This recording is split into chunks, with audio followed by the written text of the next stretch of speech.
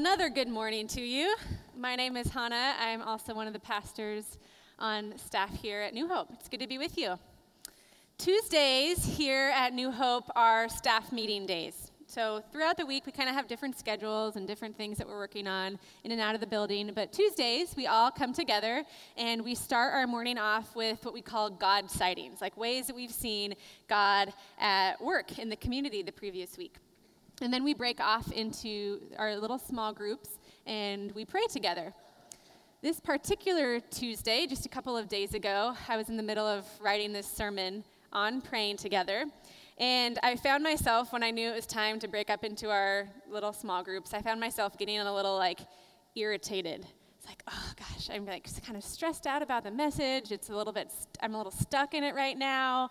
I would totally just rather go get to work on writing my introduction and getting going. I just don't have the energy or focus or time to pray together right now. I just got to get working on this message on praying together. So God smiled and gave me an introduction to the message through that experience. Isn't that lovely? If you're like me, I think we know as followers of Jesus that we ought to pray. And I think we know that we ought to pray together. But when the rubber meets the road, it can be hard to prioritize that. It can be hard to feel like that's the thing that I want to do with my time right now. I wonder, why that is, why we think often, what's even happening in our prayers? Is God really here? Is this really worth the time? All those questions can kind of float through my head, our heads, I think. Or maybe you're just here and you're like, I've actually never prayed with anyone. So this is a new concept to me. Or maybe you have prayed with a group of people today or before, and you're like, that was just a really awkward experience. I have no interest in doing that again. So wherever we're at today in this topic of praying together, we're going to dive into the scriptures and kind of see why, as followers of Jesus, are we called to pray together, and how are some ways that we can do that. It was pretty funny when our programming team got together to brainstorm this topic. We were super quick to jump in with funny prayer stories. Emily on our team was it's funny how when we pray, it's we all get really concerned, oh, I hope God is listening. I need to keep getting his attention. Have you ever noticed that when we pray, after every sentence, we address God formally? God, I pray for this, and Lord Jesus, thank you for this, and Holy Spirit, I ask for this, and God, thank you, and Jesus, thank you, and how we keep repeating God, okay, just making sure you're still there, right? I'm guilty of that. And then Josh on our team told me about prayer shot blocking. Have you heard of that?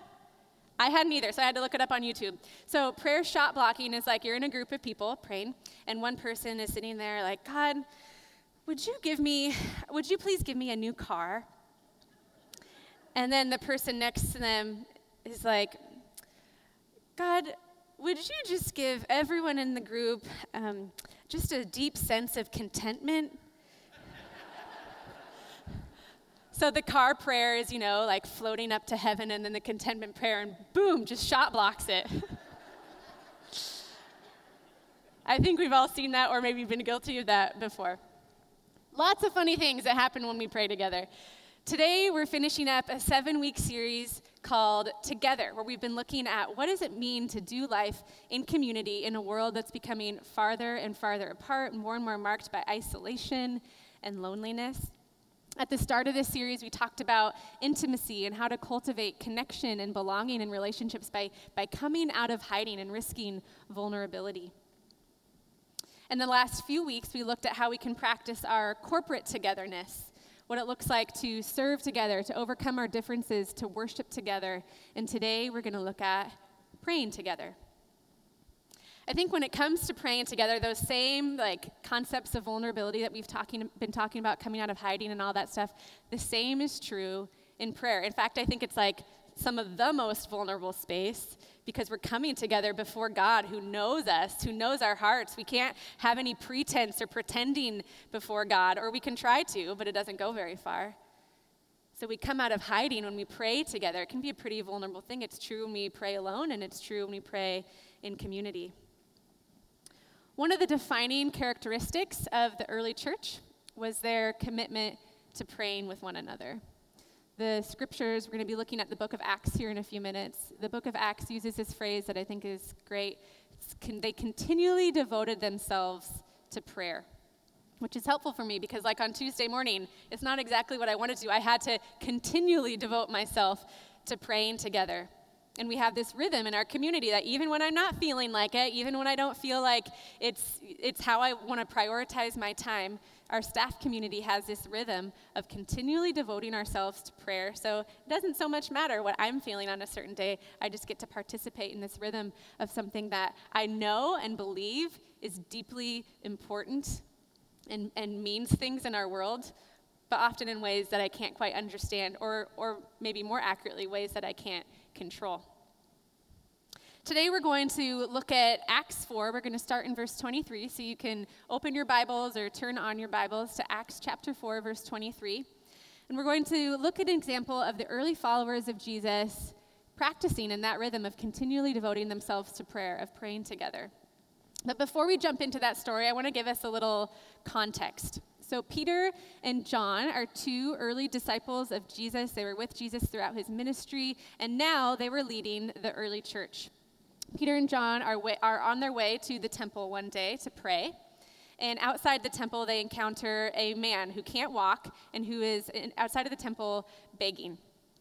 So Peter and John are like, hey, we don't have any money to give you, but we can heal you. How does that sound? And the guy's like, yeah, sounds great. So they heal him, and as you can imagine, that created a lot of hype and kind of ruckus in the community. And Peter starts preaching the message of Jesus and the healing and the wholeness that is found in Jesus. And 5,000 Jewish people in the community come to faith in Jesus because of that witness and that testimony of faith in Christ. Now, the Jewish leaders and the temple priests nearby, they weren't so thrilled about all of this ruckus. In fact, they were a little bit threatened or enormously threatened by what Peter and John were preaching. So they actually put Peter and John in jail and threatened them, hey, if you keep spreading this message of Jesus, like your lives are on the line. You need to cut this out.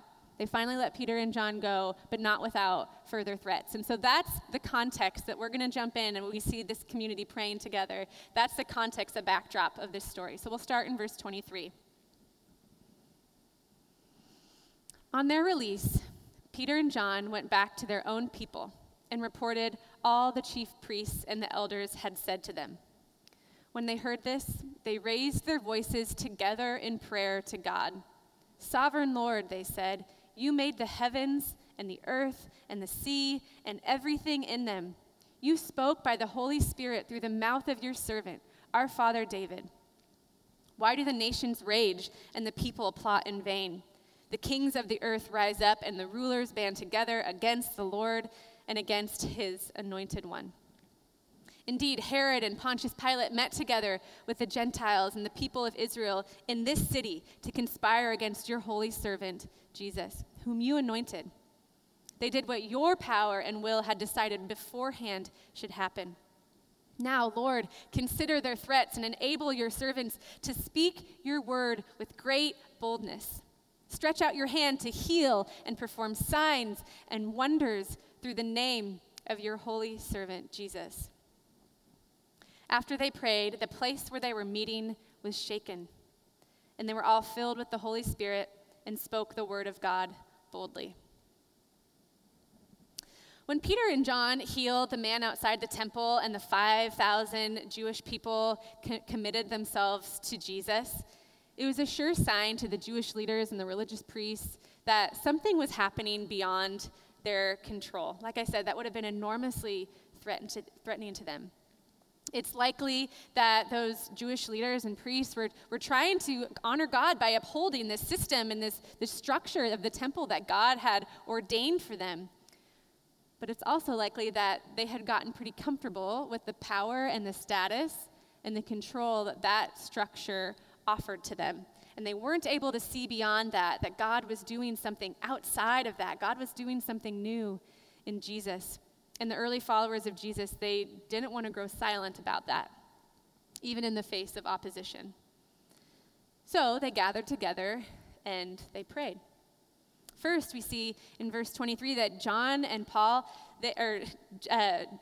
Peter, that they shared with one another what was really going on so that they could call their community to come alongside one another in prayer.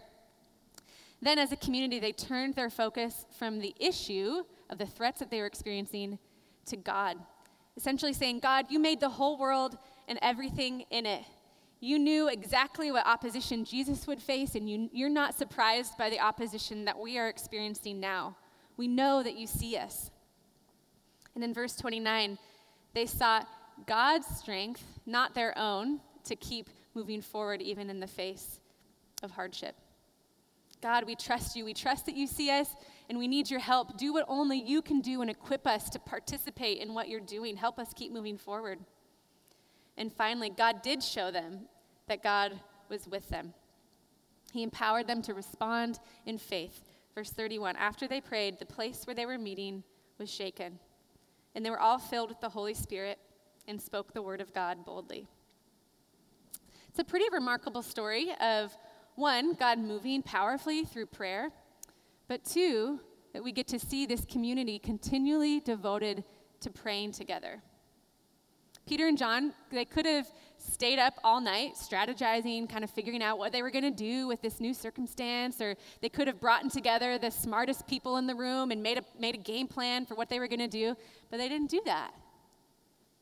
Instead, they gathered together their community and they prayed. Why? Why did they choose to do that? I think this story offers us a couple of compelling reasons why we ought, as followers of Jesus, to continually devote ourselves to prayer. That's what we're going to look at today, is that why, but also somehow some opportunities to praying together as a community. You ready to look at them? Good, you guys are more like responsive than the first service. They were like, okay, well, we're going to do it anyways. First, we pray together to remember that we're not alone. I was with a friend last week who's going through a pretty tough time, and she's been in a tough season for a couple of years now, some health issues and things like that. And she was sharing with me how she's just discouraged and tired that when people ask how she's doing, she still says, not well. She's tired of having to kind of constantly give that report that, yep, I'm still struggling, still here. Not only just tired from the sickness, but tired of having to just kind of be that person. Any of you, when you have a friend or someone you love going through a tough time, there's that kind of compulsion, that temptation to just want to fix it, like you just want to make it better, kind of makes us confront our own helplessness, and like, sometimes we get into those circumstances where there's just nothing that we can do to fix it. That we find ourselves in situations that are beyond our control. Probably because I was writing this message on prayer, I asked my friend, hey, can I pray with you? And she agreed, so we prayed together over on Northwest 23rd on a rainy day in Portland on the sidewalk. And after we prayed, she looked up at me and she said, I forget that I can ask for that. I forget that I can ask for that. When we pray together, we remember that we're not alone. Peter and John knew this, and in the midst of a crisis, they gathered together as a community to strengthen their faith that God was with them and that they were in this together. How many of us, when things get tough or challenging, we kind of armor up, put our head down, and just try and like muscle through it alone? Anyone else? Or maybe it's not that extreme for you. Maybe you're just like my friend, that you forget that you can reach out to someone and ask for help. Reach out to someone to come alongside you in prayer. I want to invite us this week to give that a try. To ask someone, hey, can I pray with you? Or maybe, hey, would you pray with me? I'm a pastor and I can still find that like super hard and uncomfortable. I don't want to be awkward or disrupt things or make someone feel weird or anything like that. But I think that's exactly how the evil one in this world would want us to think in keeping us apart. There's this great scene in Harry Potter, outing myself as a Harry Potter fan. Oh, woohoo. There's this great scene that, just like gets me every time, and I think about it often around this topic of togetherness. Harry is feeling super alone, and he's feeling like no one believes his story that Lord Voldemort, you know who, is the evil villain in the story, that he's back in power. Very few people are believing him. And so he and this quirky classmate, Luna Lovegood, are out for a walk in the forest one day, and Luna talks to Harry and is like, I believe you, you know. And Harry's like, well, you're probably the only one who does. Luna just waits and says, I don't think that's true, but I suppose that's how he wants you to feel. If I were you-know-who, I'd want you to feel cut off from everyone else, because if it's just you alone, you're not as much of a threat. How much wisdom is in those words? If it's just us alone, we're not as much of a threat. We've spent this whole series talking about how we're not meant to do this life thing alone. And when we pray together, we remember that we're not, that we are in this together. Second thing that I think we can learn from this passage, this story in Acts 4, is that we pray together to remember who we are. So for centuries, Jewish people related to God in and through the temple. The temple was the place where God's justice and righteousness was on display for the world. It was where God's kingdom was on earth as it is in heaven. God brought life and healing to the world through the temple. But now, with the resurrection of Jesus and the promise of the Holy Spirit, God was making a new home, a new dwelling place, kind of a mobile one. Us, our lives, and our hearts, we now are the temple. So the early followers of Jesus were living out this radical new reality. They were God's temple. They were God's dwelling place. It was through their prayers that God wanted to bring healing and justice and righteousness to the world. 1 Peter chapter 2 puts it this way. As you come to him, the living stone, referring to Jesus, rejected by humans, but chosen by God and precious to him, you also, like living stones, are being built into a spiritual temple of the Spirit, to be a holy priesthood, offering spiritual sacrifices acceptable to God through Jesus Christ. It's easy to get into rhythms and routines of life that kind of can distract us or even dim our deepest purpose and sense of identity. And when we pray together, we remember our identity and our mission to be God's temple in the world. It's no longer the role of a high priest like the ones who were so threatened by this whole Jesus thing. That this mission of God's healing and justice and righteousness, that ministry belongs to us. As followers of Jesus, we are the royal priesthood. We pray for God's kingdom to come, for God's will to be done on earth as it is in heaven. So praying together isn't just something that we should do. Praying together helps us remember and helps us be who we really are. Now, when we do pray together and do come together as God's temple, we don't have to all look the same. If we were all the same in the ways that we engaged God in prayer, we wouldn't reflect the beauty and the diversity of God that God wants to. God wants to reveal who he is, and it takes all of our diverse creative expressions to show that, to reveal God to the world. I was out for a walk on Mount Tabor a couple of days ago and was just thinking about this and the diversity of God, and I was looking at the oak trees and the evergreens and the slugs and the birds and ferns and plants, and so much diversity in God's creation, right? And that's just the Pacific Northwest, not to mention like kangaroos and stuff like that. God loves diversity and creativity and wants that to be expressed and present in prayer. Often I'll get like pictures or images that kind of come to mind when I'm wrestling through something or when I'm kind of trying to engage with God on something. And for a while I didn't think much of that, but then in college I remember a friend kind of tapping my shoulder and being like, you know, Hannah, those pictures and images you get, I think that's a way that you and God talk to each other. I think that's a kind of prayer. And that just like blew my mind. I had this really contained idea of what prayer was, and honestly, I just always felt like I was falling short of that particular vision of what prayer was. Anyone else feel like, well, no, I don't pray enough? I just want to free us to imagine and to imagine how we can participate with God in prayer that fits who we are and how God has created us to be. There's no right or wrong in the ways that we attune toward God, the ways that we create space for God to speak into our lives. Prayer can be silent, prayer can be loud, it can be a list, it can be a painting, it can be dancing or building, it could be going for a walk, it could be a conversation, it could be something that we recite, it could be scripture, it could be spontaneous. Prayer can be as diverse as the beautiful creation that we see around us. And I think it activates so much joy and excitement when we start to expand our imagination for what prayer can be as a community. God doesn't want a specific formula when it comes to prayer, not alone and not in community. God just wants you. God just wants us as a community as we really are.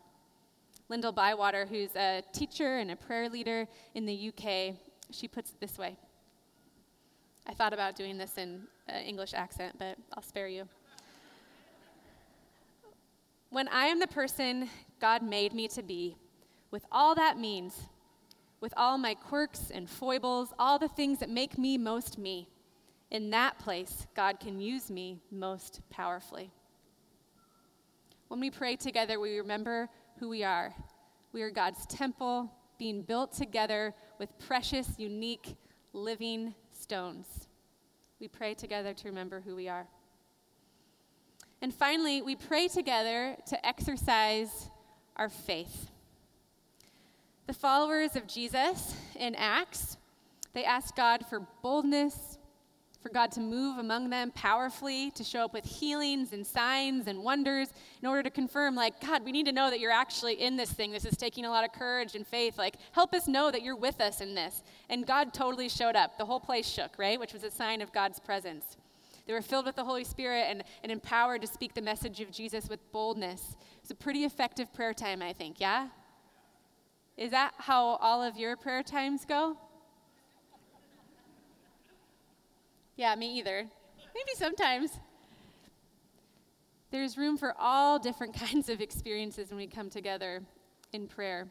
Sometimes God will move in a powerful and clear way. Sometimes we'll feel like the room shakes, figuratively or literally. But sometimes the room may just feel pretty normal, pretty regular, or maybe even stale and still. Sometimes we'll pray and ask God to move in healing ways. We'll ask God for healing, and sometimes healing will happen. And sometimes it won't. And sometimes we'll ask for God to move in a particular way and show up in this way, and sometimes we'll be able to clearly see how God is present and active in that situation. And sometimes we won't. There's room for all of those different kinds of experiences in prayer. Honestly, I struggled for a couple hours on how to communicate this part of the message because prayer is still a super mysterious thing to me. And it's also, like I said at the beginning of the message, it can be really vulnerable. I'm saying, God, will you see this thing that I care about? Can I trust you with it? Will you show up in this? And sometimes I'll get to see the way God does and sometimes not. And my brain will kind of start to spiral into all sorts of what ifs. What if I pray and ask for God to do this and it doesn't happen? What will happen to me? How will that change my relationship with God? All sorts of what ifs. And I think the Apostle Peter knew that in the passage that we just read about being built into the temple of the Spirit. Just directly after that, he writes this in 1 Peter. In Scripture it says, "See, I lay a stone in Zion, a chosen and precious cornerstone, and the one who trusts in him will never be put to shame." When we pray together, we're exercising our faith in God, not just in outcomes. We're recognizing the reality that nothing is truly fully in our control and that we need something or we need someone who is more faithful than outcomes to rely on. When we come in prayer together, we realize that control is an illusion. It's my favorite illusion, but that it's an illusion. And that we need to come and submit ourselves before God and exercise our faith in God. But sometimes, like on Tuesday of this week, I don't really want to exercise my faith. I don't really want more faith. I just want to fix it. And I just want control, and I just want to figure things out. And I feel like that will be much more effective use of my time. But the beautiful thing about coming together in prayer is that it doesn't depend on how much faith I feel like I'm bringing on a particular day. It doesn't depend on how I'm feeling on a particular day. When we pray together, we get to come together as a community, and I get to participate in the faith of the community, making this like net that I just get to be strengthened by and supported in.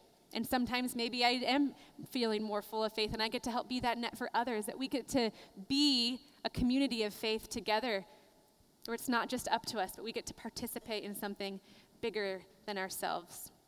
When we pray together, we exercise our faith as a community. So as we've been talking about prayer now for a couple of minutes here, I want to also start to share about some opportunities that we have as a community to practice this whole thing of praying together. Next week, John will be starting a series on the last words of Jesus before his crucifixion. It'll lead us up through the season of Lent and into Easter. The season of Lent will start on Wednesday, February 26th, and it will last 40 days. And Lent is traditionally a season marked by prayer and fasting, creating rhythms and creating space in our lives to connect and be with God. And so we want to participate in Lent this year in kind of a unique way as a community. And every Wednesday morning throughout the season of Lent, we are going to be opening up the church building to create a space for praying together. It'll be led by one of our staff members here. It's going to be from 6:30 a.m. to 7:15 a.m., but I promise there will be coffee, if that's intimidating to any of you. But my hope is that as we come together in prayer, we can experience some of these things that we're talking about today, that we can remember that we're not alone, that we can remember who we really are as the temple of God as we come together, and that we can exercise our faith as a community, which is fitting for this season of Lent, devoting ourselves to prayer. But also, as a staff, we feel compelled by God in this season. It's kind of unique for us as a church. We're about to embark on a pretty major transition as a community, and there's some excitement, but also probably some fear around that. And so we believe that it's a pretty opportune time for us to come together as a community and to continually devote ourselves to prayer in this season. So that's going to be on Wednesday morning, starting not this Wednesday, but next Wednesday, the 26th, 6:30 a.m. here at the church. Looking forward to seeing y'all there. But secondly, I'd also love to give us an opportunity to pray together right now, today. When Jesus taught his disciples how to pray, he shared with them what we now refer to as the Lord's Prayer. You're probably familiar with some version of it. If not, it'll be on the screen, but it goes like this. Our Father in heaven, hallowed be your name. Your kingdom come, your will be done, on earth as it is in heaven. Give us today our daily bread, and forgive us our debtors, just as we have forgiven our debtors. And lead us not into temptation, but deliver us from the evil one. You caught on. That's exactly what I was going to ask you to do, is to participate. Good job. Let's go through that one more time and pray that. But before we do, I want you to take a moment and just look around the room. Look around and realize that it's okay. You can actually turn your head and look around. So often when we come to church and we sit in our pew and face forward, we can feel like we're in this little tube of a relationship with God. We forget that we're a motley crew here. We're all coming together to figure this Jesus thing out. And so as we pray this prayer, I want us to remember that we're not just praying it as an individual for our particular world, but we're praying it together as a community for all the world that we touch in our various lives. Okay, are you ready? Let's give it another go. Our Father, who art in heaven, hallowed be your name. Your kingdom come, your will be done, on earth as it is in heaven. Give us today our daily bread, and forgive us our debts, as we have also forgiven our debtors. And lead us not into temptation, but deliver us from the evil one. Amen.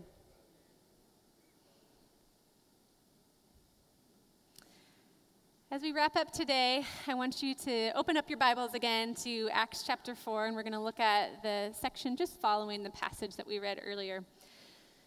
So all the followers of Jesus had prayed together, asked God to move powerfully. God showed up, empowered them to continue to speak the message of Jesus boldly in the midst of threats. And then we read in verse 32, all the believers were one in heart and mind.